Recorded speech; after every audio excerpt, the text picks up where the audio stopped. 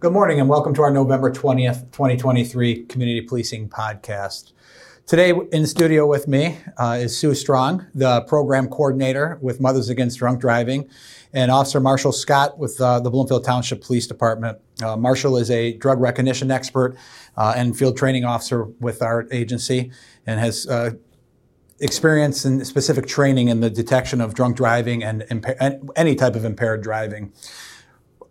Today is an important day and topic for us to discuss during this time, especially with the holiday season approaching.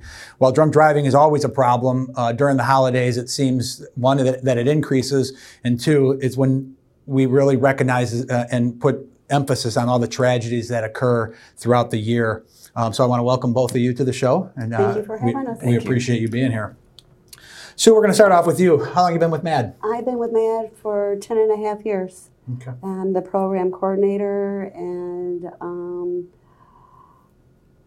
technically my main job is doing the victim impact panels for first and second time offenders. They're court ordered to attend a MADD victim impact panel where they realize the consequences of driving under the influence. And that's ordered through the district court? That's ordered through the district court level. Okay. For the last 3 years, you and I, we met by chance, yes. And it really turned into a partnership when you were introduced to Officer Soley, our community relations officer. But we met by chance because I was on the radio having a conversation with our friends over at 99.5 one morning, yep. And a comment was made about possibly going out and having a drink afterwards, and I responded to that. I think my exact words were, no. Correct. And you just happened to be listening that day. Yeah. And really reached out to our agency after that, wondering if we would partner with Mothers Against Drunk Driving for the Tie One On for Safety campaign. Yes. Let's talk about that. What is the Tie One On for Safety? The Tie One On for Safety campaign is actually bringing more awareness during the holidays. Obviously, with people going out, visiting family, friends, at the bars, restaurants, there is more drinking that is being done during this holiday time. And it's just to bring more awareness of not to be drinking and getting behind a wheel. Right. And last Thursday, we'll roll a video here. On November 16th it was, we did our third partnership with you over at M1 Concourse, who were a great host, and to bring the awareness to start off the campaign for this holiday season. And let's talk, so at that event, we get to hear from victims whose families have been just, a victim. I mean, when you talk about a victim impact panel, it doesn't get much worse than listening to a mother describe the loss of her daughter. Correct, yes. And I give Christina Beaver, it was her that spoke, first time she ever spoke about the loss of her daughter in public, the crash, and she did a terrific job. Her daughter was killed about 2.5 years ago by a third-time offender. Yeah.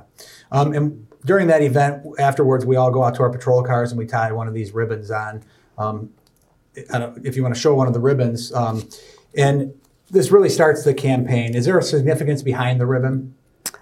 The significance behind the ribbon is, obviously the red is, really to bring awareness, like, catch somebody's eye about not drinking and driving. And it's also to designate a driver, have a designated driver. Which in today's day and age, from when you started with MADD, even only 10 and a half years ago, which was probably a fast 10 years, things have changed. We have so many new opportunities for people not to get behind the wheel of a car. Yep. Lyft, Uber, a friend. So many people, have a friend, family member, call me if you need a ride. Take advantage of that. They're there. They want to make sure you get home safe, for there isn't a crash or that person doesn't get killed themselves. So, yeah, which is it's happening too frequently. Yeah, nothing's really changed. I mean, the stats have gone down since MADD's been around since 1980, but the driving under the influence is still there. Let's talk about that for a minute, because when Mothers Against Drunk Driving started, and I don't know, do you know when it originated at all? 1980. In 1980. Things have changed drastically with driving behaviors, and that's where somebody like Marshall or Officer Scott comes in, right? Marshall, let's talk a little bit about even in your 5.5 years with the department, how that's changed a little bit. When you went to the academy, or when I went to the academy 20-something years ago, we learned standardized field sobriety testing for drunk driving. Yes, it can be used for other, impairments, but now we have drug recognition experts. And Marshall, talk a little bit why that came about. So the drug recognition program in Michigan is fairly recent in the grand scheme of things. I believe we were either the 47th or 48th state to adopt the program here.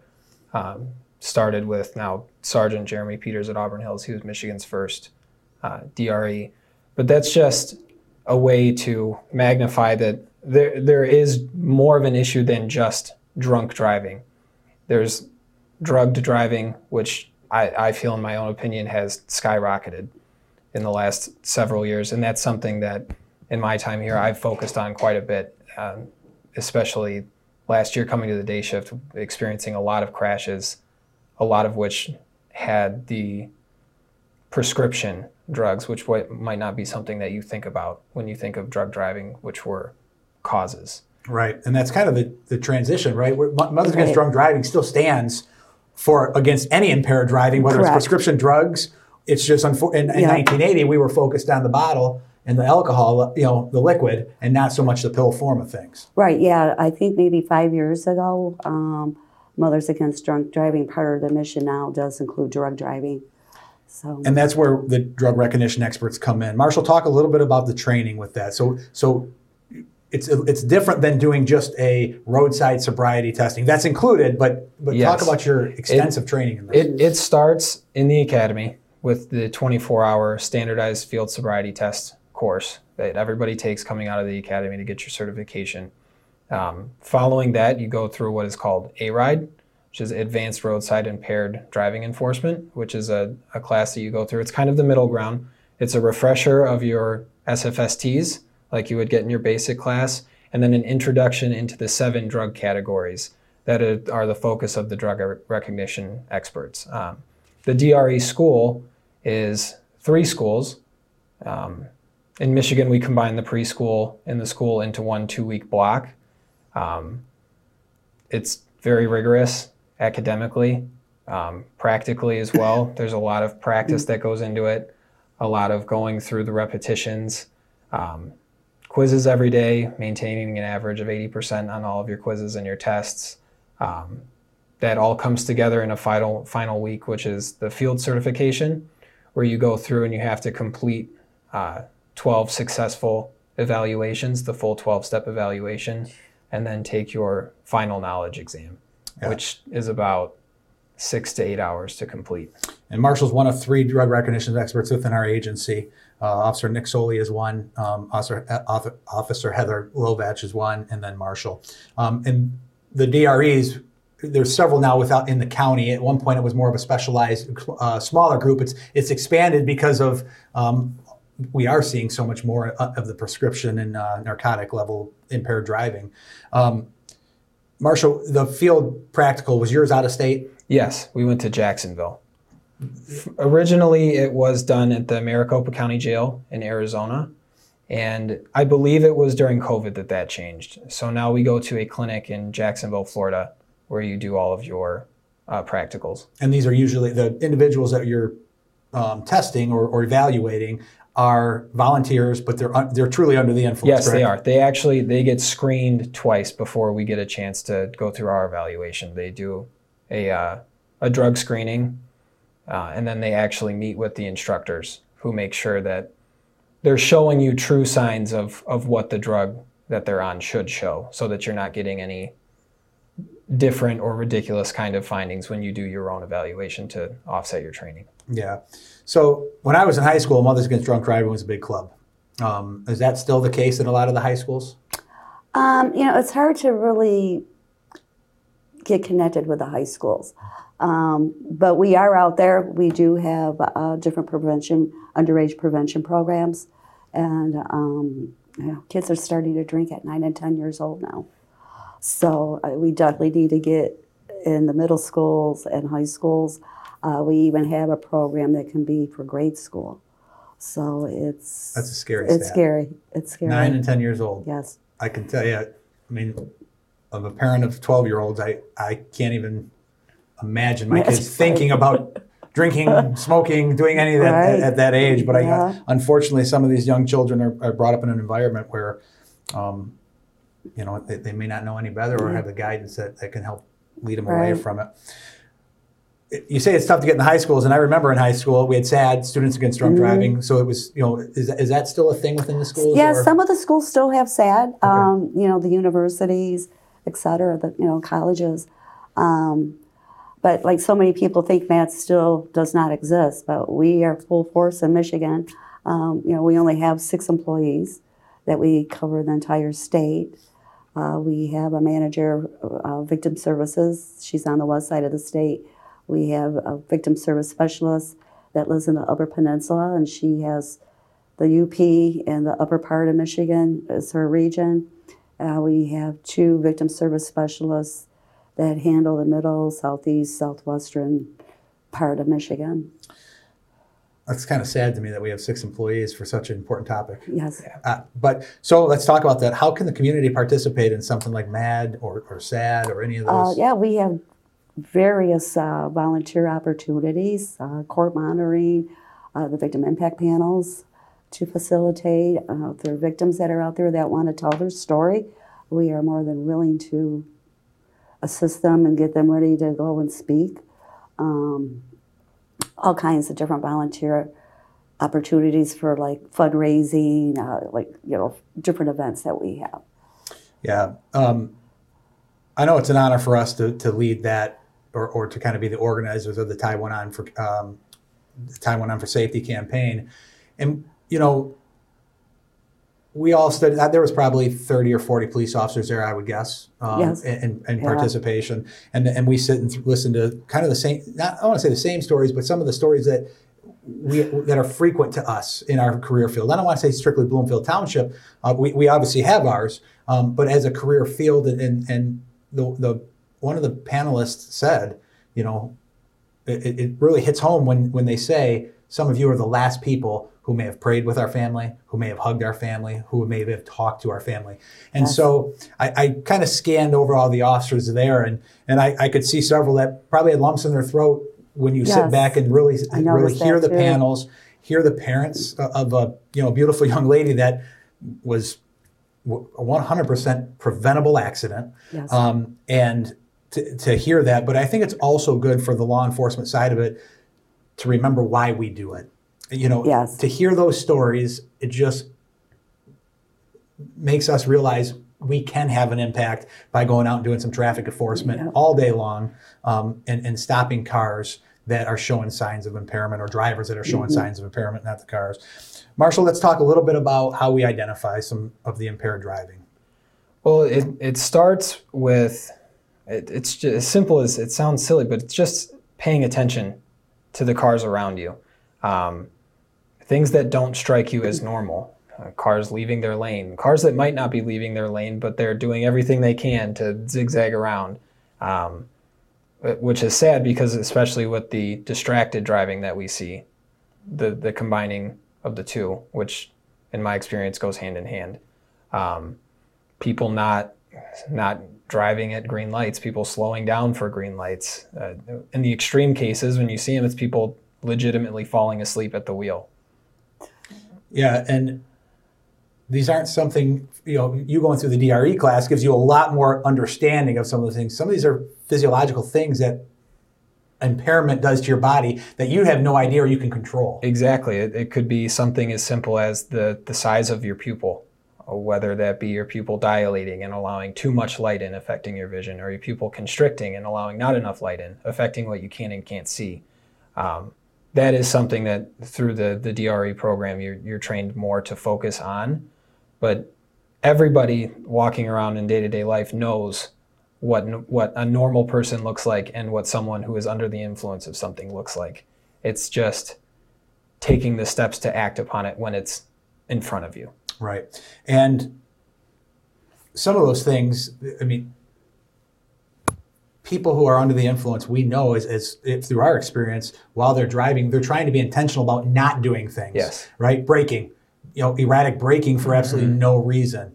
They feel like they're going faster than they truly are, so they might be riding their brakes the whole time. Yes. But the reactionary time as well. Under the influence, I don't know if you know any of the specifics on that, but somebody that's been drinking 1 or 2 beers has a different reactionary time than somebody who's well rested and yes, and that's an important distinction to make, because the slowing of your reaction time starts much sooner than one might think. It starts a lot sooner than the actual 0.08 per se limit that we have in Michigan. 0.05. Yeah. So we're seeing it all the time. You mentioned the services that MADD provides year-round is really the victim impact statement, or the court-ordered victim impact hearings or panels that they do. And I remember back when I did my internship in Ferndale years ago, I was riding with an officer, and he was assigned that evening to one of the panels. So that was 24 years ago, 25 years ago, that they were doing victim impact panels. Do you think they have a impact on what the perception of what really occurs during these incidents? That you're gonna, some people just don't get it, but I think the majority of the people that do attend really wake up. They realize. I even do a survey after the classes, and they really did realize the consequences of what could have happened. And, unfortunately, somebody's life can be taken away at a blink of an eye. And, but then a lot of them, too, are worried that they made it home safe. Not so much that thank God that they didn't cause a crash and kill somebody or injure someone. We've had thank you letters sent to our officers after they've been arrested for drunk driving. Oh, good. And thanking them and apologizing. And I think a lot of people, especially in my opinion, the second, third, or multiple offenses is somebody who has a major drinking problem or some addiction problem that just needs the help to get out of it. I don't think they intend to go out, but they don't also recognize when we talk about the impairment level or the reactionary or decision-making level, it drops significantly. Yes. And everybody, how many times we heard them say on the road, Marshall, I thought I was okay to drive. Absolutely. And they're at a 0.14, right? And then you would ask them, do you feel safe enough to drive? And some of them say, no. Right out. So it's kind of scary. Marshall, when we stop somebody for, operating under the influence of anything, we talk about drunk driving, but it's anything. What's our process? What do we go through? What are we looking for in those ways? Essentially, when you're going through your training, even in the academy, you break it down into 3 categories. You have your vehicle in motion, paying attention to the driving cues or indicators that someone might be driving under the influence. Then you have your personal contact, the actual face-to-face, speaking to them initially when they're still in the car. Then you have your pre-arrest screening. Some of the things that I think are very striking to the everyday person is in that personal contact phase, when someone gives you a credit card instead of a driver's license, or they're looking right through you. They're just totally glazed over in the eyes. They don't know what's going on. People stumbling when they get out of a car. None of which needs any kind of scientific training or advanced anything to recognize, but it's very obvious, but not to the person who's making that decision. And then the pre-arrest screening, which is when you get into your standardized field sobriety tests, when you're looking for horizontal gaze nystagmus, when you're checking their ability to divide their attention during the walk and turn or the one-leg stand. That, and not as much just making them go through it, but paying attention to how they do it. Are they doing it too slow? Because once again, their reactionary time is down. Are they doing it way too fast because something that they may have taken may be ramping up their system? All of which goes into the decision that you make, inevitably ending in either the arrest or not to arrest decision. Yeah, and I think it's, everyone bases what they see from what we do on television, right? Unless they've been through it. But what you're seeing now is when you talk about standardized field sobriety test, there is actually certain clues we're looking for per observation that we give. And I really don't even like to call it testing, even though that's what it is, because it's really an evaluation of what you're capable of doing and whether or not you're impaired. But we actually look for the clues and the cues behind, and we don't just make up things out of our head, like, oh, we're just going to make you point to your nose for a reason. Yeah. I mean, everything's got a methodical reason behind it. And so that's important, especially in court cases. Absolutely. So that there's not just some random thing. Any other services that MADD offers year-round for people to? Yeah, we offer the services to the victims year-round, no charge, and whatever they need, resources, or just to talk to their victim service specialist. We accompany them through the court system when they go to court. So whatever they need, we're there 24 hours for them. I think it's important that you say that there's somebody there, because these families relive this for sometimes, especially through COVID, maybe for 2 or 3 years before their family member was impacted or killed, severely injured, whatever it might have been. And then pushing into that court system with all the delays. The delays I mean, is these families are terrible. reliving Yes. this trauma over and over again. Yes. Yeah, they get the courage to go to court to deal with it. And then they get there, it's canceled, adjourned. Then they get rescheduled, build that strongness up again, and adjourned again. I mean, a court case like that could probably, at least 3 years. Yeah, which is terrible. Terrible. Is there any one significant story that stands out in your mind? I know you've spent around a ton, but that just really all the time you're like, man. I can't just do one, because I thought about that. And it's just, the victims, what they go through. With their loved one just taken, which is 100% preventable. And, now with the holidays coming up, that person's not going to be at that table, and that's really tough. So It is tough, and I tell you, we stood there the other day and listened to Mrs. Beaver talk. And yes. Her daughter went to 15 minutes. She was supposed to be back. Yeah. Right? 15 minutes.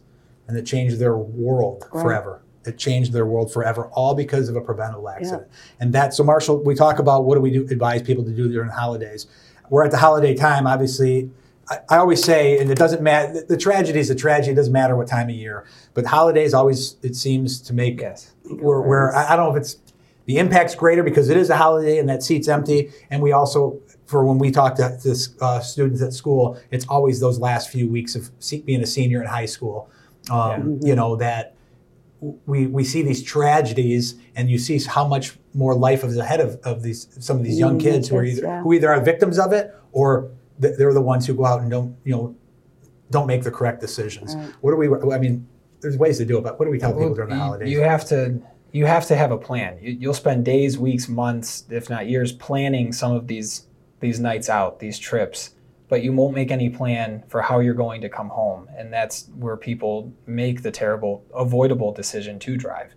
I think the way that you phrase it is important too to some of these, especially to kids. And you say it is preventable. It's not an accident. It's a crash because you made the conscious choice to do everything you did up until the point where you crashed.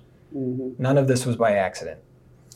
And we've seen on the news over the last, I feel like over the last 2 months, the wrong way drivers on these freeways. Yes. And I would venture to guess, that the majority are under the influence of something. Most people can recognize when they're getting on an exit ramp versus when they're not. And if they are doing it, they catch it by the time they hit the bottom of that ramp and we start doing 70, 80 miles per hour in the opposite direction. Yes. But we've seen them all over the place. And, we have so many people or places that that sponsor during holiday seasons, and sometimes on these nights where they'll pay there's attorney firms that'll pay for your Uber ride, and that if you submit your receipt or something. And there's so many opportunities for us to prevent this, but it's not 100% working. And that's what the scary part is. Marshall, what are the penalties? First offense. First offense for operating while intoxicated is a 93-day misdemeanor. What's the pocketbook hit about, do you think? I think it's several $1,000s, upwards. A good $10,000. Yeah. For first offense? First offense, for court fees, attorney fees, reimbursement. everything, your time. Car insurance goes up. Or refusing to insure. Yeah. All the way up to, but when we started, it was three drunk drivings within 10 years was a felony. That changed. No, right? Now it's any third or subsequent offense of a lifetime, yeah. Which is a big deal because for so long we would see that just to repeat, but people knew the rules and laws, and when they have a problem or addiction, they don't think of that. They think I made it through the next 5, 6, 7 years without a problem. Now I can do it again. When we restart that clock, or we restarted. Now that's changed, which is fantastic. Yeah. An important topic. If anybody wants some of these ribbons for their vehicles, I know we have some in our lobby in the front at the police department. Yeah, they can call me, and I can ship them out to them. Hopefully, I don't know how many you have at the PD, but I can give you more. You can go to the police department to pick up more. Yep, right in our lobby we have them, and they're just laying out so people can come in and grab them.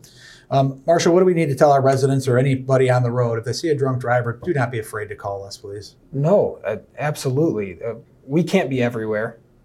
I wish we could have more people working, more people designated strictly to the drunk and drug driving enforcement, but be our eyes and ears when we can't be there.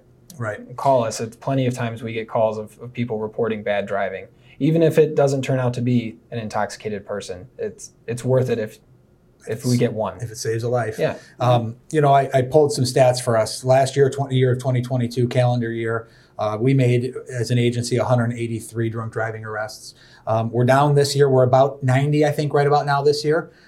We've talked about the reason whys of that. We're down, 8, 9 police officers at the time. So that really, our calls for service are staying about the same, but the types of calls are more serious. The time we spend on those calls are taking more time, which limits our proactivity sometimes on the road. Our residents were fantastic at our last millage time and approved a millage. We're hoping to we will be bringing back our traffic unit. We just have to get our recruiting and retention up so we can dedicate 4 or 5 bodies directly to a traffic patrol unit. But that's crucial. And I know, Marshall, about a year ago you approached me and said, is this something that we can do drunk driving targeting enforcement on weekends, and things of that nature. And I think it's important. It is. And as an agency that we put a priority on it. And I can tell you we do. With the number of agencies that showed up for the Time Went On for Safety campaign, every year it grows. Yes. This year we did that honor lap to start off the campaign, and it was amazing to see probably 30 or 40 patrol cars. It seemed that many at least there. So we do take it serious, and everybody wants to see these numbers drop and not listen to the stories that we heard the other day. Those are hard to sit through, especially as these younger officers have families, and how important we have to put this on. So any final thoughts, Sue? Well, I just thought of, like one victim that spoke for me years ago. Her daughter, it was a single car crash. Her BAC level was like a 0.3 something, 22 years old. But the silver lining in that, the police officer held her hand at the crash. And so he was holding her hand when she passed away. And that was the silver lining for the mom. So having you guys out there and being there is very important to the victims. It is important to our victims, and it's important for us. So Marshall, any last comments for our residents and our listeners? No, please stay vigilant during the holiday season. Don't let one decision ruin the rest of someone else's life or yours. And even if we've made the decision to get in that car, if you drive a mile down the road and realize you're off, you just don't feel right, that you're seeing double lights, let's pull over and make the right decision. Correct. Park your car in a parking lot, lock the doors, remember to lock the doors, and get a ride home. Get a ride home. And Marshall, one last thing that when I said that was bright lights. Yeah. Drunks or people that are under the influence are attracted to bright lights. And a lot of people ask, why do they crash into the only car on the road? And there's 2 cars on the road and they crash into it. Why? And that's because for whatever reaction. Yeah, whatever it is, whether it's their only focus is don't hit that car, and now all they're doing is looking at that car and they drift to it. It's what happens with police officers on the side of the roads when their lights are strobing and lighting up the night. Oh my God. It's I did not know that. I was Yes, wondering. it happens. And, just in closing, our agency is a victim of a drunk driver. All right. We lost Officer Gary Davis in 2004 from getting T-boned by a drunk driver while arresting a drunk driver. So and we talk about making the right decisions, and that was a young man that was graduating the fire academy the next day. So our agency's very passionate about trying to prevent these types of tragedies. I want to thank both of you for coming and attending today. It's a very important topic this time of year, but let's be real, it's important all the time. It just has a greater impact for whatever reason for the holidays. So I want to thank you both for coming. Well, thank you. Thank you. We'll be back shortly.